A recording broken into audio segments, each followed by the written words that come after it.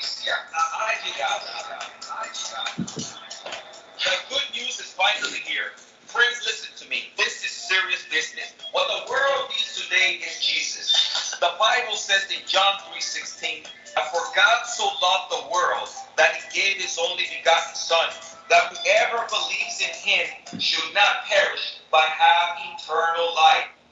And hello, everyone, and welcome to our program, The Truth Will Set You Free, Bible Prophecy Edition. I'm Vic Batista, along with my co-host Nathan Jones, and we are with Lamb Lion Ministry. We thank you for being part of today's program. We have titled our program for today, Sidon's Fall. So stay tuned as we look at Ezekiel chapter 28. Those of you following us live on the different platforms, whether it's pray.com or social media, we'd love for you to share this program with your friends and family so they can follow along with that as well.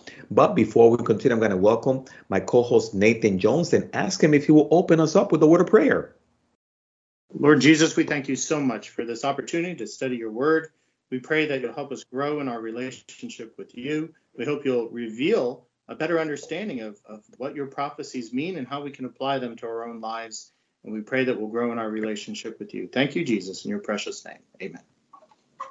Amen. Again, you're tuned into Truth Will Set You Free, Bible Prophecy Edition. Vic Batista, Nathan Jones with Lamb Lion Ministry. Again, the title of our message for today is Sidon's Fall, as we turn our attention to Ezekiel chapter 28. So we invite you to get your Bibles and something to take note with and follow along with us. But before we continue again, I'm going to welcome my co-host Nathan Jones. Nathan, I welcomed you twice. Twice? Why is that? Well, the first time I said I'm going to welcome Nathan Jones and ask him to pray for us, and then I welcomed you again. So that was a blooper on my end. Well, you lived up to it and admitted it. That's Nathan, exciting weeks ahead. A lot of things going on around our country. So many of it falling in line with Bible prophecy.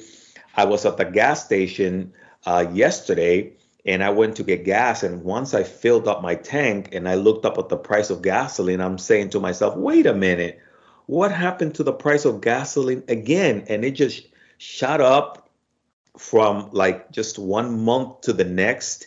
And it almost reminds me, Nathan, why the Bible talks about that in the future there's going to be an economic collapse. The reality is things are just crazy these days. Yeah, it is pretty frightening. I tend to follow some of the finances, the Durden Report and some others. And there's also a good blog about the coming financial collapse blog. And a lot of times I think there's it's Chicken Little calling the sky is falling. But there's some serious concern right now about quite a number of banks starting to fall like dominoes. And it's not unheard of for banks to come and go. I mean, banks are constantly merging and changing and starting and all. But it's the beginning of the signs that we know that from Revelation 13, where we know that the final economic system of the world will be this Antichrist system, where you can't buy or sell unless you take a loyalty mark to the Antichrist and his master Satan. We're not there yet at all. Don't get me wrong, but at the same time, we know that in the beginning of the tribulation time period, that people will work all day for a loaf of bread. I mean, we're talking about a worldwide economic collapse coming, and we're starting to see the beginnings of that because except I think I read Sweden, every country in the world is drowning in debt, absolutely drowning in debt. And when this happens, when the fall comes, it will cross the whole planet. I mean, if the United States economy collapses, the whole world collapses. We've seen numerous nation states financially start to collapse. We read about Pakistan and China's economies are close to collapse. And we know that then this Antichrist will rise, bringing promises that he can restore the world. And usually it's financially, but I think there's also cataclysms involved. So, and the rapture of the church, that too. So, yeah, I don't mean to get off on a tangent here, but it has been a concern of mine, and I think it should be a concern of all of us, that we know prophetically that the world is facing another Great Depression, probably even worse than the one from the 1930s. We've caused it. Our debt spending has caused it, but it will change the world, as we read in the Bible. Well, Nathan, and one of the things that you and I do is that we'll highlight little things in the news just to give people a glimpse of what to be aware of. And that's why I love the perspective programs that you do. It's really to give people a glimpse every week and daily of what's going on top of our regular program. So that's why we just like to highlight certain things so that at least people are understanding how all this ties in to prophecy. And speaking of which, Nathan, how can people get a hold of these resources in case they're new to our program? Well, the prophetic perspectives videos that Vic is talking about, you can find it on our Christ in Prophecy YouTube channel, and as well as our website at christinprophecy.org. They're short videos. Tim Moore and myself will interview different people, and we'll also teach from the Bible. But we do a television program every week, which is called Christ in Prophecy. It's now in its 21st season. But the problem with television is it takes quite a while to edit and prepare and disseminate. And so by the time we release a TV program, the news would already be stale. So we create these quicker online versions like the prophetic perspectives to connect more with what's going on in the world. So check us out on our YouTube channel, christinprophecy.org, our Rumble channel as well. You can find us on his channel, but you can check us out primarily through our website at christinprophecy.org and our Lamb and Lion app. Awesome. Thank you, Nathan. And just a lot of wonderful resources for you, including our podcast that we do here regularly, which speaking of that, we have been making our way through the book of Ezekiel. And it's been an amazing study, Nathan, these past, especially Ezekiel chapter 28. We've gotten some feedback from folks that have been tuning in. They've been texting us and letting us know that they're blessed and that they are tuning in and listening to the program. And Nathan, even you and I, each week as we do this program, we're learning ourselves as the Lord begins to unfold for us certain prophecies through his word. And we have been uncovering, again, this spiritual dynamic behind the influence of Satan himself when it comes to kingdoms and kings and the downfall of them. And that's what we have been looking at Ezekiel chapter 28. And of course, today we're going to dive into another amazing prophecy, and it has to do with the fall of Sidon. So Nathan, as we have been covering in Ezekiel chapter 28, in case someone is new and was not aware of some of the things that we were looking at, might you be able to give us a quick recap before we move forward in Ezekiel 28, verse 20? Absolutely. Well, Vic and I were kind of joking that we're a little tired of Tyre. That we read the last 4 chapters as we go verse by verse through Ezekiel, how the nation state or city state of Tyre was condemned by the Lord. Not only was it a prophecy that came true by the destruction by Nebuchadnezzar and then later by Alexander the Great, but the prophecy was revealed that Satan himself for a while there had his throne in Tyre and was ruling his kingdom from Tyre. So it was also a prophecy about Tyre. If you tuned in the last 2 episodes, you can also find that on our podcasting page on our christinprophecy.org website if you want to catch up on our last podcast. But we got to know a little bit more about who our enemy is and how Satan works and what his past is and what his future is. So now we're switching gears, and you might be like saying, yay, we're moving to another prophecy, and this is a prophecy of Sidon. Now, remember that Ezekiel, as he makes these prophecies, Ezekiel lived about 2,500 years ago. He was, more like 2,600 years ago. It was the fall of Jerusalem in 586 BC. He was a contemporary with Jeremiah, and both of them prophesied the destruction of Jerusalem. But because all the surrounding nations mocked and laughed and celebrated that Judah and Jerusalem were destroyed, the Lord then made proclamations against these other nations. So we just got through Tyre, which would today be in Lebanon. And Lebanon, for a little geography lesson, is directly north of Israel. And Tyre would be one of its southernmost cities. Well, now we're moving up the coastline, still southern Lebanon, but to the next city-state of the Sidon. Nathan, thank you so much. Wonderful background. And of course, we give you that so that as you follow along with us, maybe you're new to the program, you can sort of get a glimpse of what we're traveling through in terms of the book of Ezekiel. So we find ourselves in Ezekiel chapter 28, beginning on verse 20, and we'll go down to verse 26. Nathan, will you be able to open us up there from verses 20 through 23? And I'll read verses 24 through 26. All right. Pick it up, Ezekiel chapter 28, verse 20. Then the word of the Lord came to me, saying, Son of man, set your face towards Sidon, and prophesy against her, and say, Thus says the Lord God, Behold, I am against you, O Sidon. I will be glorified in your midst, and they shall know that I am the Lord. When I execute judgments in her, and am hallowed in her, for I will send pestilence upon her, and blood in her streets, and the wounded shall be judged in her midst, by the sword against her on every side, and they shall know that I am the Lord. And then verse 24, we read, and there shall no longer be a prickling briar or a painful thorn for the house of Israel from among all who are around them, who despise them.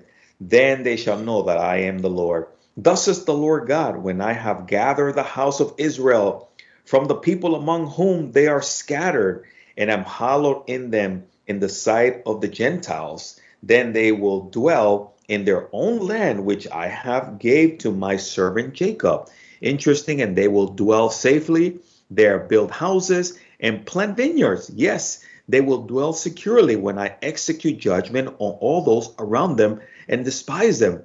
Then they shall know that I am the Lord their God. Nathan, another amazing prophecy that we find here, and we see again God's dealing with Sidon, but then a prophecy pertaining even to the future of the nation of Israel. Absolutely. And a little interesting history here when it comes to Sidon. It was also called Sidon. It was a port city located in modern Lebanon on the Mediterranean coast.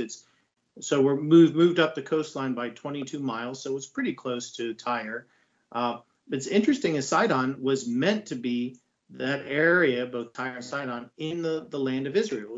It was given by the tribe of Asher in Joshua 19:28, but some of the lands were never controlled when Joshua's armies went in, and they never took that land. And due to Israel's failure, they couldn't abolish the Canaanites that God instructed to destroy.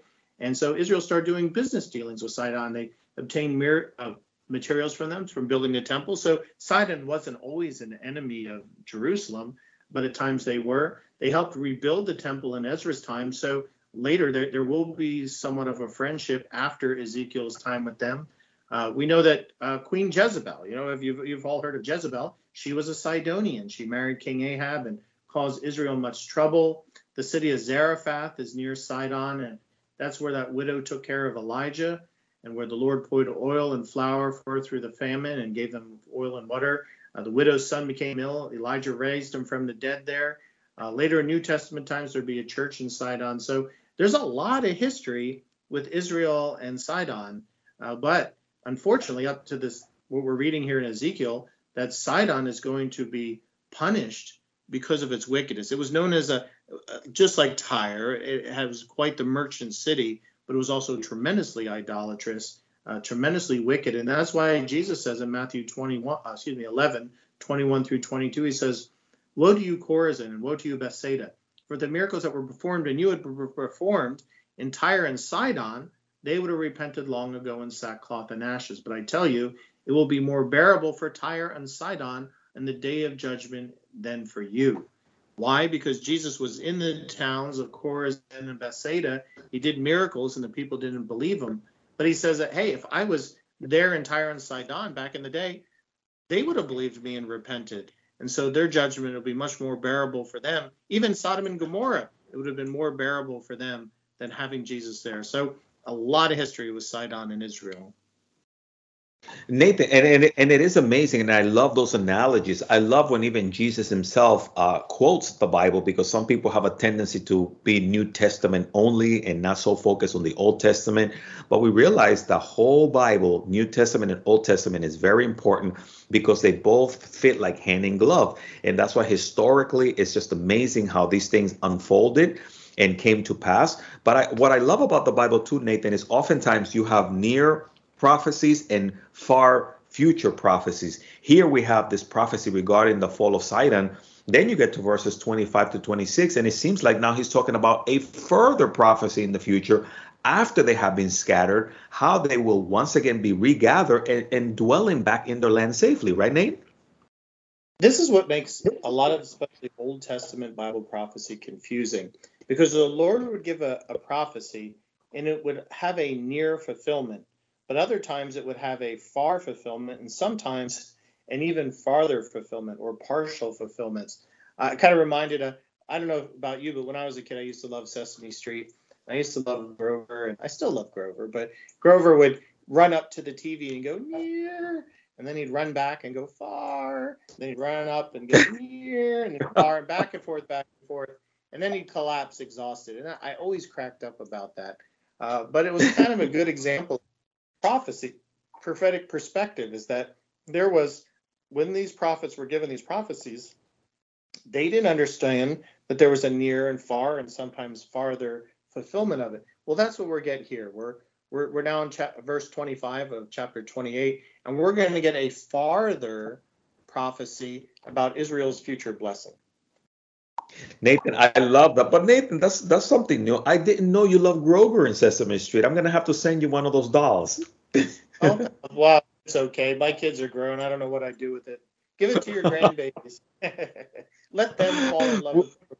I did. No, but I love that analogy that you were sharing. And that's the amazing thing about the Bible. And that's why we're doing this verse by verse study. So individuals can also understand that as we continue to unfold the book of Ezekiel, especially when we get to chapters 36 and 37, right, Nathan, we'll have a lot more details in what God has to say about gathering his people that were scattered for thousands of years. But here we see just a small glimpse, if you will, of this amazing super sign that we have seen materialize today during our time. And it's that of the regathering of the nation of Israel. And Nathan, that is a modern day miracle. Would you agree? Bible prophecy teachers often call it the super sign, the fact that Israel is returned as a nation from the dead. We're really going to get into that when we finally make our way up to Ezekiel 36 and 37. That'll probably be 2024. But no, just kidding. We'll eventually work our way up there. But the idea is that, okay, Israel is suffering here. Ezekiel is giving these prophecies. He himself is in exile. Their nation is destroyed. The people are despondent. They're in Babylon. They're aliens in a strange world. And they're wondering if the Lord's going to fulfill his promise for a future blessing for Israel. And so Ezekiel's trying to provide, the Lord through Ezekiel, I should say, provide hope and encouragement that Israel will have a future blessing. Now, Israel, after 70 years of exile and 50 years, they come back and they build the temple again. So that makes 70 years. But the country never rules itself again. I mean, a little time during the Maccabean period, but for the most part, foreigners will control their land. Eventually, the Romans, the Jewish people reject their Messiah. And so in 70 AD, the temple is destroyed and the Jewish people are dispersed in what's called the diaspora. Until May of 1948, there was no Israel. But according to prophecy, it came back. I mean, ancient nation comes back from the dead, right? There's no Hittites or Mayans or Incans today. Those nations will never come back. But Israel came back according to prophecy. So here we get this, again, the farther view of this prophecy is not only was Israel blessed to return after the Babylonian exile, and they were able to be blessed by the return in our day and age, but there will be a even further blessing when after the tribulation time period, the Lord will gather the Jewish people. The third that survives the tribulation will accept him as Savior, and they will be a priestly people during the millennial kingdom, and they will be esteemed amongst the nations. And that's Israel's future blessing that we're reading here. So Ezekiel, I don't think he could even begin to imagine how far flung this prophecy would go. Nathan, and that is to me really amazing, because when you look at this telescopic view, it's almost like when you're looking through a telescope binoculars and you turn the little jog wheel to be able to see clearly, and then you're able to see further in or now we're going to, in a sense, pull in those lenses in the binoculars, and we're going to now go back in history as we look at Ezekiel chapter 29, because now it's going to be dealing with Egypt. So we went from Babylon, Tyre, Egypt, and these are all historic time periods of different kings and kingdoms that were ruling at that time. And Ezekiel sort of lived in a time frame, Nathan, where a lot of these historically touched one another. Oh, absolutely. I mean, most of Old Testament history is about Israel dealing with their hostile neighbors. And that's kind of the irony of it, is that ever since Israel became a nation again in May of 1948, so it's reached its 75th year, it's been at war with its surrounding neighbors. It's like we're reading the Old Testament again. Even Gaza, which didn't exist till 2005, became a country again, sort of, Palestinian territory. And so we've got all the ancient enemies of Israel surrounding Israel and attacking. So a lot of these prophecies we're reading have the farther view is that Israel will have, and the Lord through Israel will have to subdue these countries again. And this is where we can kind of cross over to Psalm 83, where another prophet, Asaph, made a prayer, and what's called an imprecatory prayer, a prayer against the surrounding nations that persecute Israel. And it's also a prophecy because Asaph was a seer. And that prophecy says that one day Israel will subdue the nations around them, the hostile nations. So what we read here in the Old Testament, again, has prophetic future fulfillment in not only the new, but in our time. I love that. And this is why we thank you for being part of today's program and following along with us, because we're sort of like leaping back and forth in history prophetically. But each one of these comes with a very important message for that nation of that time, for that king of the time. And I hope that even today, this will be a message for the presidents and the kings of today, that there's something that we can learn from history as we look clearly now at speaking regarding Egypt. We see here Ezekiel is prophesying. He's commanded by the Lord. He is obeying the Lord. He's instructed to bring certain messages.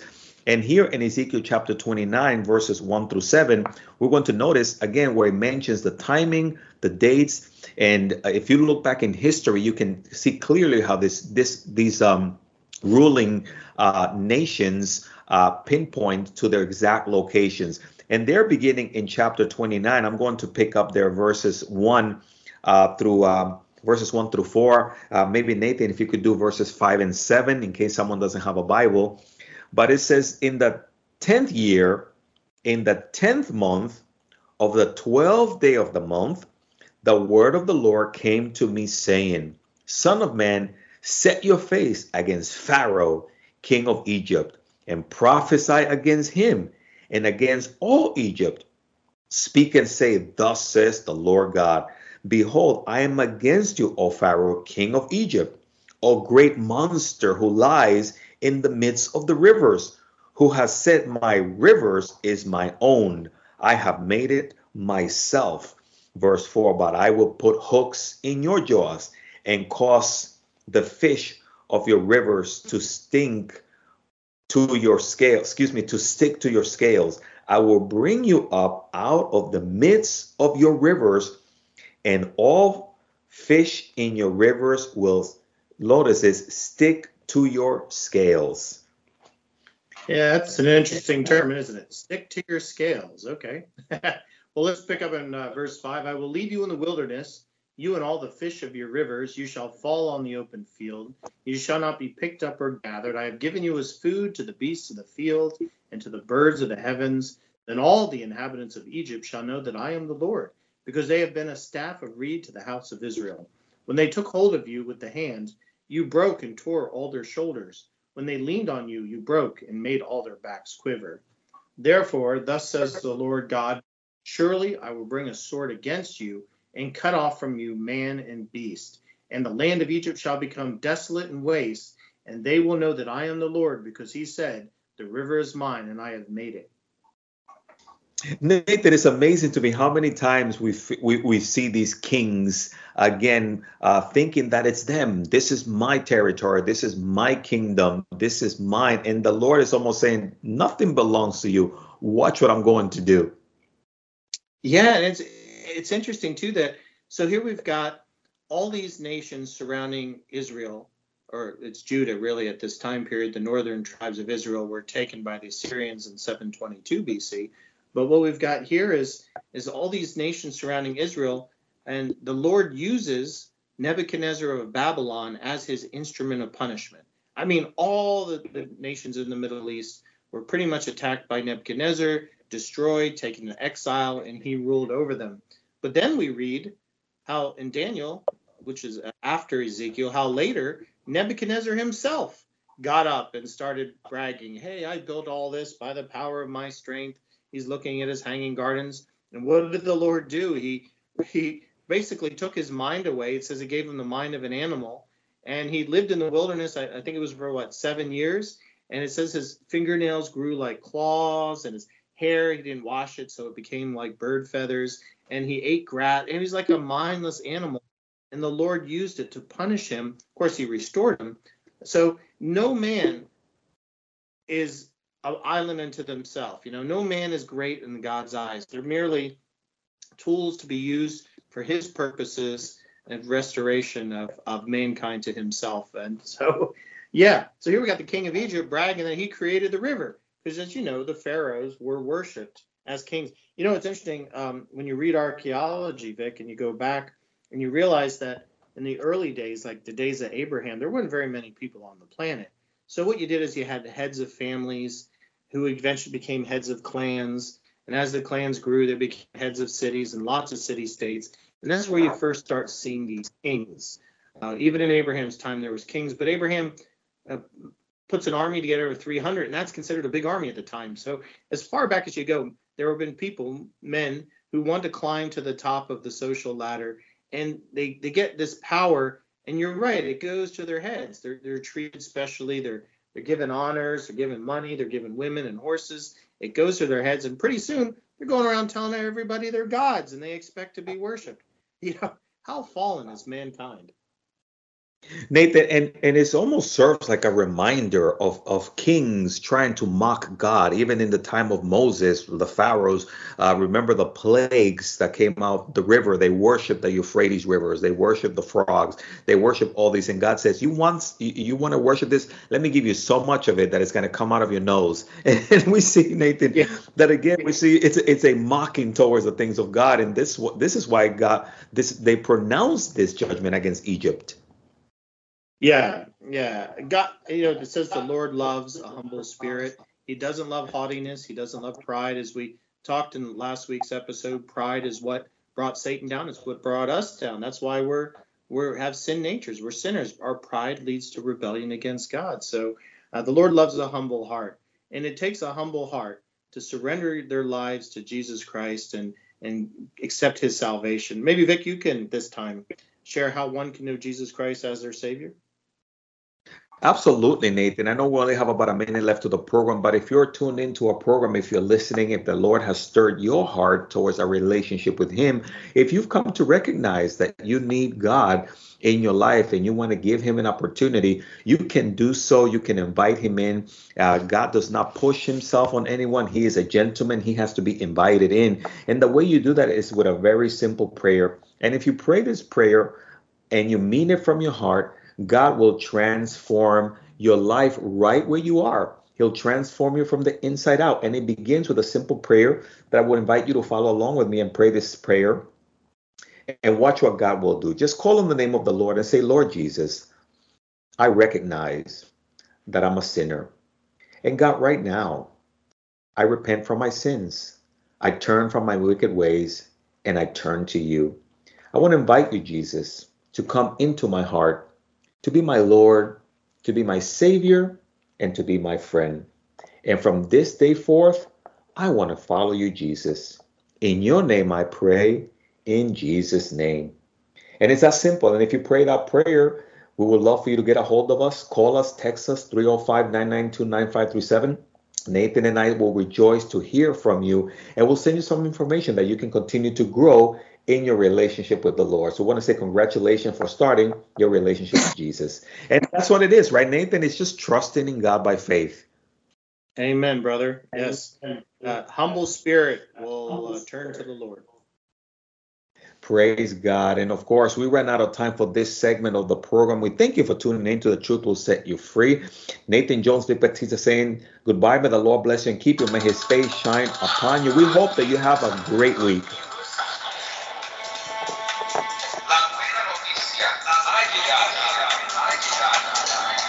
The good news is finally here. Friends, listen to me. This is serious business. What the world needs today is Jesus. The Bible says in John 3:16 that for God so loved the world that he gave his only begotten Son, that whoever believes in him should not perish